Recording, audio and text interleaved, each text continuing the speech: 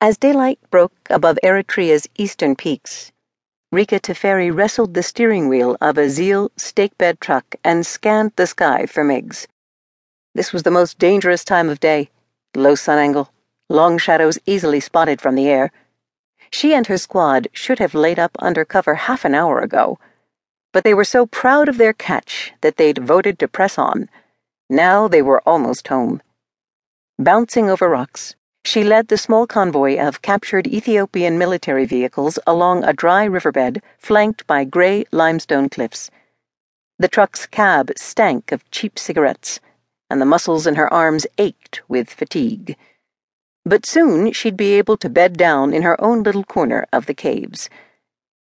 To signal the sentries who no doubt had her in their sights, she held her sniper rifle out the window, shaking it triumphantly in the cold mountain air. A kilometer farther on, she trundled up onto the bank, halted under a patch of thorn trees, and hit her horn. Like a dam bursting, the cliff face erupted, pouring out village members from a dozen camouflaged openings. With whoops and cheers, men and women swarmed over the two Zeals. Children banged the sides of the armored personnel carrier and clamored up to dance on the prize trophy, a Soviet-built T-55 tank. "Rika!" Alem shouted. Out of the melee, her younger brother surfaced at her window, sporting the perpetual grin that endeared him to everyone, especially the teenage girls. The week-old wound where a bullet had grazed his neck still showed pink against his ebony skin. "We also got a Zeal, and 10 cases of rocket-propelled grenades." Excellent. Captured arms were the lifeblood of Eritrea's battle against enslavement. But a tank! Alem stepped back to look it over, then opened her door. "How many soldiers?" "1, and 6 wounded." She hated taking a life. Her stomach for it had never developed after the first time when, at age 10 in their old village, she'd had to use a wood-splitting hatchet to stop an Ethiopian soldier about to dash little Alem's head against a boulder.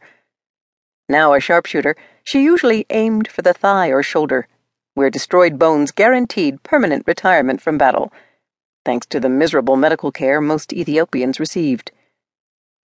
Climbing down from the cab, she saw a ragged girl, maybe 6 years old, poking her finger into the shiny bullet holes that snaked across the truck's door and driver's side mirror.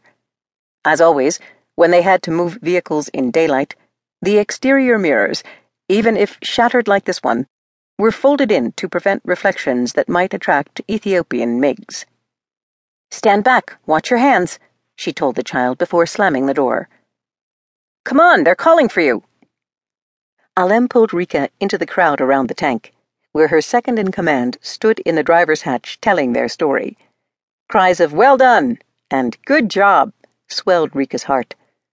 So too did the beaming face of Favin, the pretty subordinate she'd been training to be a marksman and who last night had lamed her first Ethiopian. Now a young man renowned for his poetry climbed up to stand among the children atop the tank. Eyes blazing, he launched into a proclamation of imminent victory over the Soviet puppets in Addis Ababa. Favin gazed at him with undisguised adoration.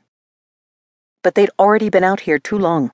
The sun was climbing, warming the crisp African air and threatening them with exposure to the enemy.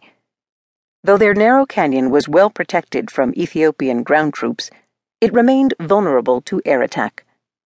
So rebel forces here, as elsewhere in the highlands, lived their daylight hours in subterranean towns hewn from rock. Cutting off the poet, Rika shouted, "Let's continue this inside."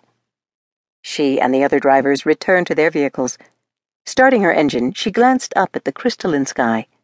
Another beautiful day, to be spent underground. It was then she noticed the little girl studying herself in a triangular piece of glass. It matched a chunk missing from the Zeal's mirror, probably dislodged when Rika slammed the door. Oh no. The girl sat on a rock, her back to the sun. How long had she been sitting like that? With a chill, Rika searched the sky for aircraft.